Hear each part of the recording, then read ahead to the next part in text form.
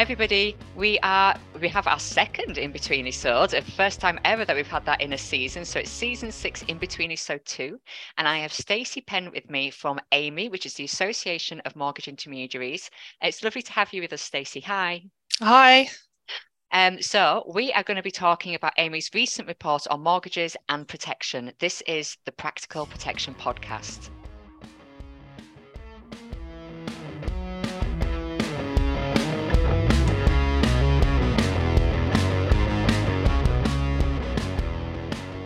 So Stacey, how's it been? I think it's probably been quite an intense week, hasn't it? Because this report was released, and I'm sure you've been busy. Yes, it has been a busy week. I'm not quite sure what day it is. It's been a bit of a blur, but it's been very positive in terms It's Friday. Don't worry, it's Friday. We get a rest. Nearly the weekend, nearly there.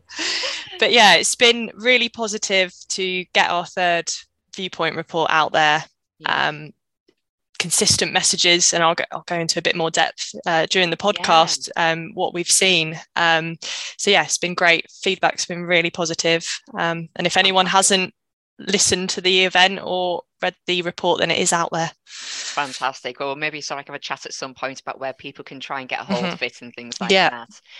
So I think what would be really good to sort of start off with, because I think some people will know what AMI is, some people won't, but it would just be really good first of all to just get to know you a little bit, sort of find out a bit about yourself, your background, how you ended up at AMI. Yes, so I originally came from an insurance background. So I worked as an insurance broker, but dealing with high net worth insurance, so fancy houses and cars. I did that for around 8 years, which was great. And I found my passion for insurance. But I got to the point where I saw this job come up at AMI for a policy advisor, and I really love reading and writing, which is very much what this role involves. You have to love that part. And because of my insurance background, it then felt that I was a good fit to really help build the focus from an AMI perspective on the insurance side. And that's where it led to then me being involved with the first viewpoint, which was back in 2020. And I've now been lucky that we've been able to do that for another 2 years. I also get involved in the mortgage stuff as well. So consumer duty, that's a big one at the moment. Big one at the moment, very, very big one. Yeah, so working alongside my colleagues on that in terms of just trying to get to the bottom of exactly what this means for our sector. And in terms of what we do at AMI, we're a regulatory and lobbying trade body. So we exist as the voice of the broker, and we represent intermediary firms rather than the individuals. And we have strong links into the likes of the FCA, into government departments like Treasury, where we are really there to help them understand the viewpoint from brokers. And we'll respond to consultations, we'll work with other trade bodies to develop those relationships. That sounds obviously really, really good, incredibly important to make sure we get that message of everything out there. I know one of the things in the protection space that we try to do so much as well is try and, especially things like income protection, trying to get that message to so many different bodies, into the government and different areas, and group insurance as well. It's just so key to try and get that message out there to say, look, this could be so helpful in a sense across society. And as you say, give those viewpoints, which is brilliant.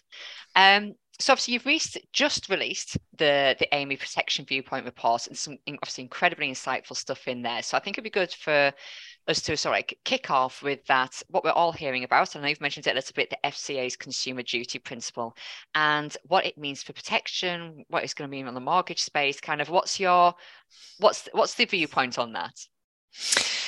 So I think just generally with the FCA's Consumer Duty, it's important for people to remember that it's not about reinventing the wheel. We've still got the requirements that are in there, and for those that are close to it, things like MCOB and ICOB. So that's not going to change. What the Consumer Duty is about is making sure we're empowering customers to make decisions that are in their best interests. And I think as advice firms, we're in a really good position. We're starting from a good place. Doesn't mean that we won't have work to do, but I do think it should be seen as a way to make improvements, as an opportunity to see where we can and it links to a lot of things in the viewpoint, particularly around communication, and ensuring things like products are being sold to the right target market, all of that. And I'd say with protection, one thing that we've raised in the viewpoint report is around this cross-cutting rule that says about avoiding causing foreseeable harm. And I do think firms will have to think about how they're structuring their protection conversations to make sure that they are delivering that so that the customer has enough information to make that decision, so that they're walking away from that conversation thinking, right, these are my options, I understand the risks, and now I've got to make a decision with the help of my advisor about what I'm going to do. So I do think firms, particularly mortgage firms, are going to have to think more about the products that they're discussing. I think typically it has been easier to discuss things like life insurance, critical illness. So I do think income protection will form an important part of that. No, absolutely. I mean, I think, from our point of view as an advisor, I mean, we always, again, life insurance, critical illness, income protection, so valuable. But for us as a firm at Cura, we kind of see, obviously it's always individual to the clients and their circumstances, but we kind of see as more like life insurance and income protection as leading the way. And obviously critical illness cover is incredibly important, but I think sometimes that's kind of seen as just like a little bit of a side thing, whereas we try and bring that to the front as much as possible. And one of the things that I do as well in my training when I'm chatting to people and I'm talking about all of these things, because when I do training, it's a complete mix of people. It's mortgage advisors, it is other protection advisors, it's wealth people, wealth advisors. And one of the key things that I say is that, I mean, as with anything, with the things like the FCA Consumer Duty, for me, you've probably got your firms who are already pretty much there, or you've got your firms who aren't necessarily there right now, and some who maybe, to be honest, some who maybe aren't too fussed about being there. And you've kind of got that thing of, well, we're going to have to, if we're going to try and make this really work, there's kind of like two angles to it. We're going to have like people who genuinely want to do well by their clients and they're going to do it. It's really going to be the heart of what they do. Or there's going to be others who are maybe going to need a little bit more oomph behind it, in a sense. And waiting to see what the translators, as the transcribers even put that ahead as with the oomph. It's just sort of like why to do this. So when I'm doing my training, one of the things I say to people is, I personally wouldn't want to go up against the Financial Ombudsman Service, up against the FOS, if the complaint came in to say, well, they didn't do protection on this mortgage, and actually now I'm the widow, I've got children, I'm about to lose my home, but they didn't even talk to me about it. They didn't give me, or they did talk, but I told them this was my budget and they didn't give me an option that actually fit my budget. They just said, pay this or don't get it. Mm-hmm. And I think stuff like that is really going to sort of like probably come into, so people need to think about that. This isn't just a case of, or there's yet another rule coming into place or things like that. It is a case of there's lots of protection, not just for the client, but for the firm themselves and for the advisor themselves too. Yeah, I'd agree. This is all about putting yourself in the consumer's shoes. So I think what you've just said there, imagine if you did get a conversation months or years down the line where your customer said, this has happened to me. I found out from your website that you could have spoken about this product that could have helped me, and we didn't have this discussion. And it comes back, a key part of the consumer duty is being able to evidence and monitor the outcomes that your customers are receiving. And I think that is a shift from what firms are used to. Yeah. It's nothing to be scared of. I think firms will just need to think a bit more about the information they're collecting and to monitor it. So learn from the insights that you're receiving from the data you're collecting and think, oh, can I make some tweaks here to this process or this part of my business to help improve that overall journey and process? Yeah, absolutely. I think probably like a key, because some people might think, where do I even start with this? I mean, I suppose a key area is to start looking at the key persistency ratios and rates and everything that people have. So, from a company level, from an advisor level, potentially even from an insurer level. So you can just double check that whoever's setting these policies up are understanding the products properly that the insurers are offering and they're not suddenly cancelling. That in itself will then, if you do some really deep insight into that, it will identify training areas. Because even with anybody, even if you had absolutely perfect conversion rates and everything and getting people signed up, there's always area for improvement. I think it's quite fair to say that something that we struggle as with as an industry is that we often, in a sense, preach to the converted. And so, it is a case of a lot of the people who turn up, it's probably like a lot of the people who are going to listen to this are probably people who are already thinking, I want to do the right thing. I want to make sure that I'm reaching these principles. I want to know what's going on in the market and really be on top of it rather than just waltzing along with whatever's happening. And, I think an area that we've always said, so that, I mean, there's that from the advisor space, but then also from the consumer base, as you were saying, potentially encouraging people to see the value of protection. And things like that, is trying to grab the attention of groups that we've not necessarily been able to tap into yet. So there's been, I know, especially for the last few years, there's been quite a drive on trying to access sort of like the younger generations, in a sense, so people who are 18 to 34. And that perception that protection is really important now from that age group. We're probably more talking things like the critical, especially more the income protection side of things, rather than necessarily the need for life insurance. But that is sort of that key area group, that 18 to 34-year-olds, their perception of protection insurance. What's kind of going on? What's being seen in this space? Yeah, so it's something that we explored in our recent Viewpoint research, and we found that it was around a third of customers aged 18 to 34 without protection said that they are too young for protection. That's the reason they gave as to why they don't have it, which I thought was really interesting, particularly when generally with protection, the younger you take it out, the cheaper it tends to be. And so it got me thinking about whether we need to do more on explaining this to customers, like not in a scaremongering way, but just helping them to understand and factor it into their wider financial goals. And a lot of younger people may have only had experience of car insurance, for example, where it works in a very different way. It will tend to be very expensive when you first take out that insurance, and then over time, as you're building up experience, the insurer sees there's that record there. You've got things like the no claims discount that applies, and it reduces the premium. And maybe that's in their head. Maybe it's never been explained to them that protection actually works kind of in the opposite way. Yeah. So I think there is a lot more work that we can do there. It's been great to see, particularly over the last couple of years, lots of advisors have been taking to social media to try and tap into that market. And there's a number of great advisors out there that are seeing real success with that. But I think there is more that could be done as a whole industry in terms of how we market and position protection. The one thing that came out in our qualitative research, and this was new for this year, so alongside our advisor and consumer survey, we had a community of 17 consumers, different age ranges. They had different kind of perceptions about protection. And one of the tasks was they were asked to select a photo that best captured who they think should have protection. And it fell into two main groups: family breadwinners and affluent and educated professionals.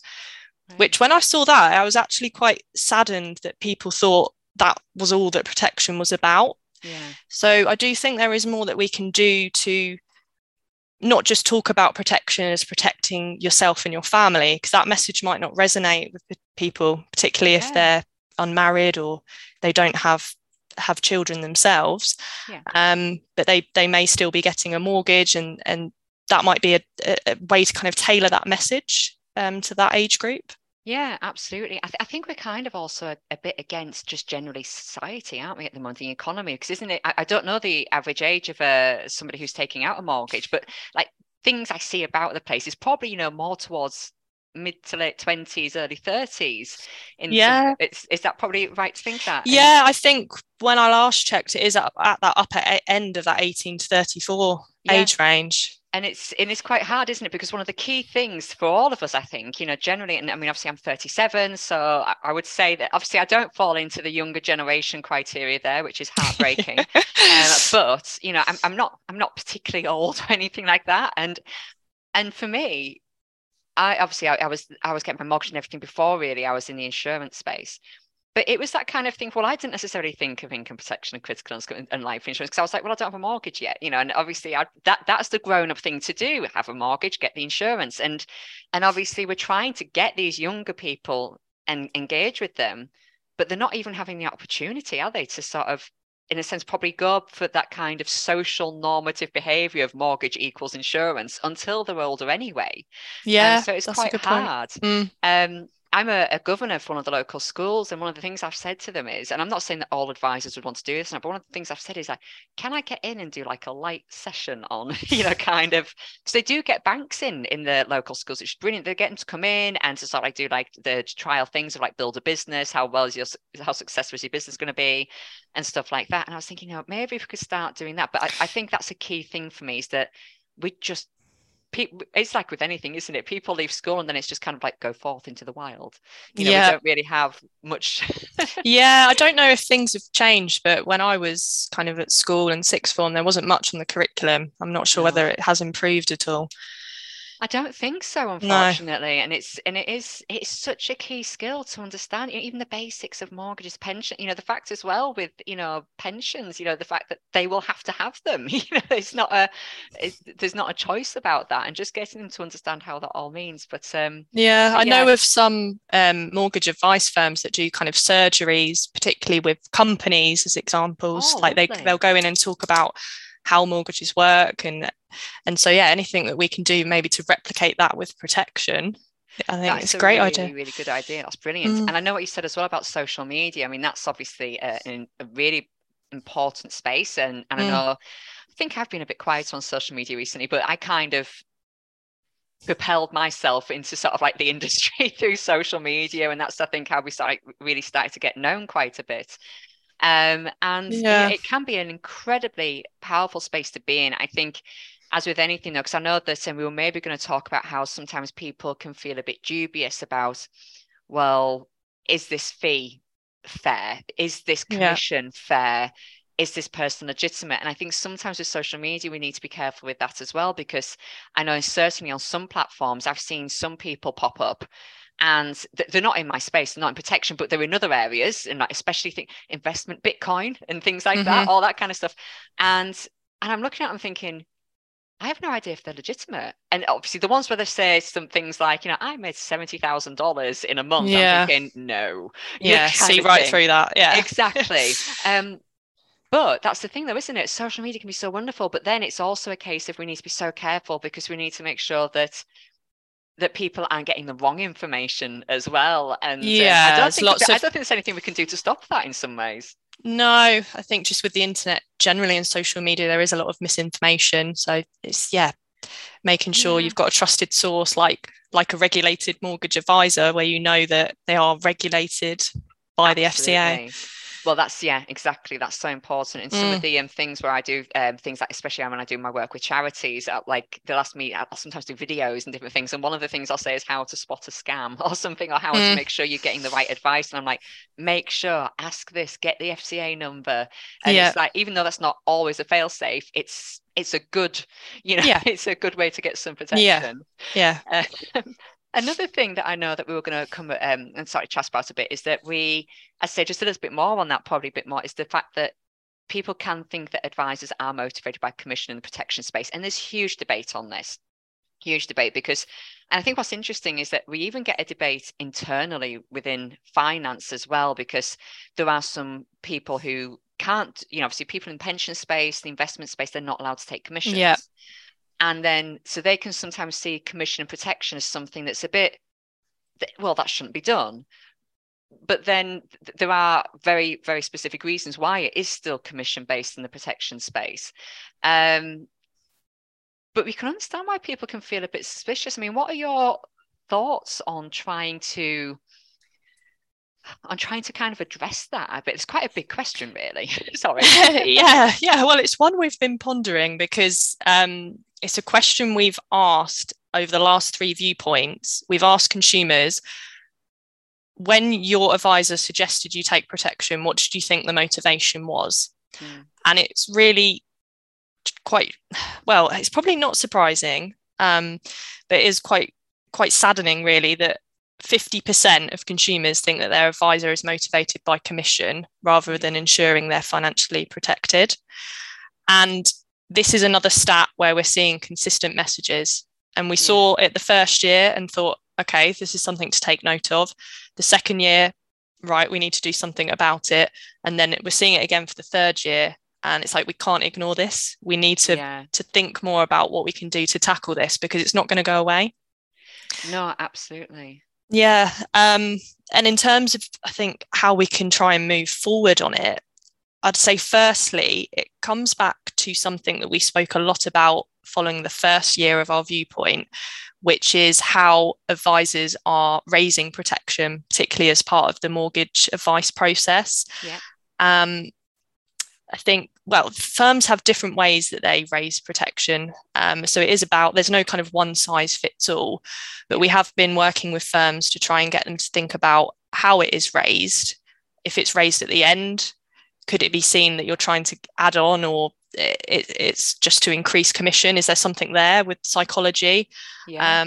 And some firms have tried to integrate it more into the process, which they've found has been successful because it's not then seen as a surprise. Yes. So I think it's important to really talk about what you're there for as the advisor. You're not just there to get them that dream home.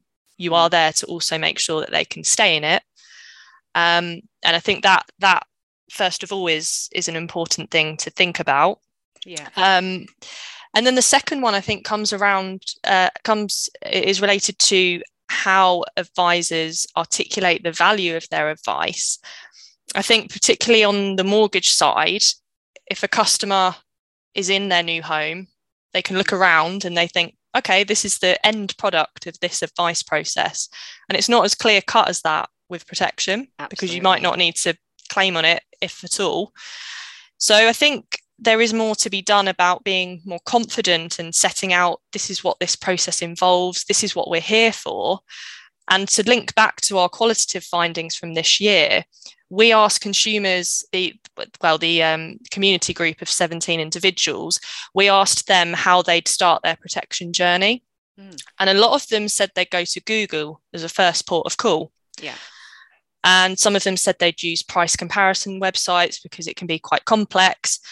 And I was just thinking, all of this are things that advisors can help with. Yeah. But maybe the consumers don't necessarily realise that that's what the advisors are there for, to find a tailored solution. Yeah, no, absolutely. I think that's right. I'm just thinking like a bit of an offshoot of just what you said there. I suppose, like you were saying, like people naturally try and think of it as the same as, well, I've experienced car insurance and home insurance, which with many people using price comparison sites for that kind of thing, or travel insurance. So really, if you don't know the insurance industry, why wouldn't you think, oh, I'll just do it straight away online myself? They're not going to understand the complexities of the policies, what you actually need to, how to set it up in a really valuable, worthwhile way. And it's certainly something we see in the protection space as well. We've got the 3 key routes to protection insurance. We've got the price comparison sites, we've got the non-advised, and we've got the advised. And we did a podcast about that with people from all those spaces a little while ago. And what was brilliant, and what we said at the time is that there is a space for all of those routes, have a very specific space for different people with different needs. Yeah. And I mean, obviously I'm an advisor, so I'm bound to say that, I think the advised route is the best route, because then people know that they've got that support of the advisor. But I think what you said, the positioning of when you speak about the protection insurance, is absolutely key. It's kind of like, for me, in the protection space, when we talk about trusts and putting policies into trust. Yeah. So instead of having it as like that kind of thing of, oh, I've done this policy, I'm going to now do this document for you, I've tried to sort of train my team to go, right, when we're doing like the very initial kind of, your close questions, your yes, no kind of thing, right? Date of birth, are you a smoker, you're not a smoker, right? We're doing life insurance, who's this going to benefit, right? Can I have their name? Can I have their date of birth? Right, I'm going to put that into a document for you to make sure that, and doing it that way. And it does increase the engagement, because again, it's not a surprise at the end. When we get to the end, everyone's just like, oh, I'm glad I can get away from that, because we've just been talking about, especially life insurance, we've just been talking about death. We've just been talking about this is so boring. And if we can do our bit to kind of encapsulate it all in one go, that can only be a positive thing. And yeah, definitely. Yeah, absolutely. So I think because of it being an in-between episode, it's never a huge episode when we do these, and obviously we'll chat in a little bit about where people can access all the reports and everything that you've done and the different discussions. But I think a nice way to round off the podcast would be to get your insights into the mortgage industry now. So Yeah. I don't do mortgages. I am friends with lots of people on Twitter who do mortgages, and all I can see all the time is debates about the Bank of England base rate, percentages, fixing, not fixing, what people should and shouldn't do. There doesn't seem to be a clear answer because, as with anything, all advice is debatable in many ways. Yeah. So what is kind of going on? Can you give us just a really simplistic sort of like insight as to the mortgage space right now? Yeah, sure. So September and October, I would say, were hectic months. I think things have got a bit calmer now. We are seeing products coming back to the market. And I think people just need to have a sense of balance and perspective, because you can get dragged into the headlines. And we have had the recent Bank of England base rate increase to 3%. I think it's important for people to remember that a lot of lenders had already factored this in to their rates. And we are actually seeing some rates come down slightly as well. And like you said, people have been thinking about, oh, what do I do? Do I act now? I've got a fixed rate mortgage that ends in 6 months' time.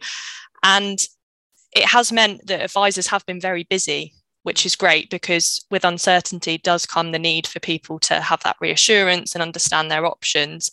So advisors have been busy helping customers understand their options. So whether to come out of their fixed rate early, for example, or look at other rate options.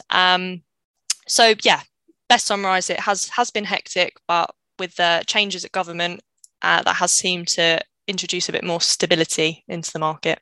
Okay, then. So in a sense, not to be too scared. In a sense, we're not having right at this moment. Things aren't looking immensely dire or anything. No, there's still products out there. Lenders are still lending. I think it's important not to get drawn into trying to compare this to the financial crisis that we had 0708, because it is a different situation. So I think people shouldn't panic, and customers should seek advice, really. Yeah, no, absolutely. I imagine advice more than ever, especially with the percentages moving around and doing different things. It's probably yes, always, a very, very good idea to get some advice. So then, at the end of the podcast, so what can people do to hear about the Amy Viewpoint? Is there ways that they can get engaged with Amy? Anything like that? Yeah, so the report can be found on our website, and I can share the link with you afterwards to circulate. And you can also watch the event on demand. So it's a 30-minute event, and it's there for anyone to access. So both the report and the event video, it's not just for Amy members. We really want this to be about engaging the whole industry. And that's why this year we called it the Great Protection Shift. Yes. Because we are trying to think about, we want everyone to play their part. Firms, advisors, insurers, even bringing lenders into the conversation as well about what can we do to move things forward. So if anyone wants to discuss any parts of the report with me, feel free to find me on LinkedIn, send me a message, more than happy to discuss. It's out there. So please do read and have a think about, if you do have your own firm, how you can perhaps use the insights as a tool to improve your business. Absolutely. And I think another thing as well is reach out, if you're a mortgage firm, reach out to protection firm and share tips with each other. I think we've got some really lovely people in our industry. You've got the PDG group on the in the protection insurance space, the protection distributors group, all great bunch of people, always nattering with each other and giving each other sort of like little tidbits and everything. So I think another thing is don't feel like you have to be alone. I know there was a bit of a time period where it seemed to be that I got the impression that, like, with mortgage advisors, there was this huge thing of like, you must do protection, and they were kind of just, it seemed to just be thrown at them a bit, and it seemed like a bit uncertain as to what they actually do, and how do we do this? Is a big change for us all. And there's lots and lots of support out there from the protection space, so don't be afraid to come and have a chat with us. Yeah, definitely. Well, thank you everybody for listening, and thank you, Stacey, for coming on and talking No, about thank this you so incredible much for report. having me. Thank you, Oh, Catherine. absolutely. Next time, I'll have Matt Ram back with me, and we'll be talking through some high net worth protection insurance policies. If you'd like a reminder of the next episode, please drop me a message on social media or visit the website practical-protection.co.uk. And as always, don't forget that if you've listened to this as part of your work, you can claim a CPD certificate on the website too, thanks to our sponsors, the Octa members. Thank you, Stacey. Bye. Bye.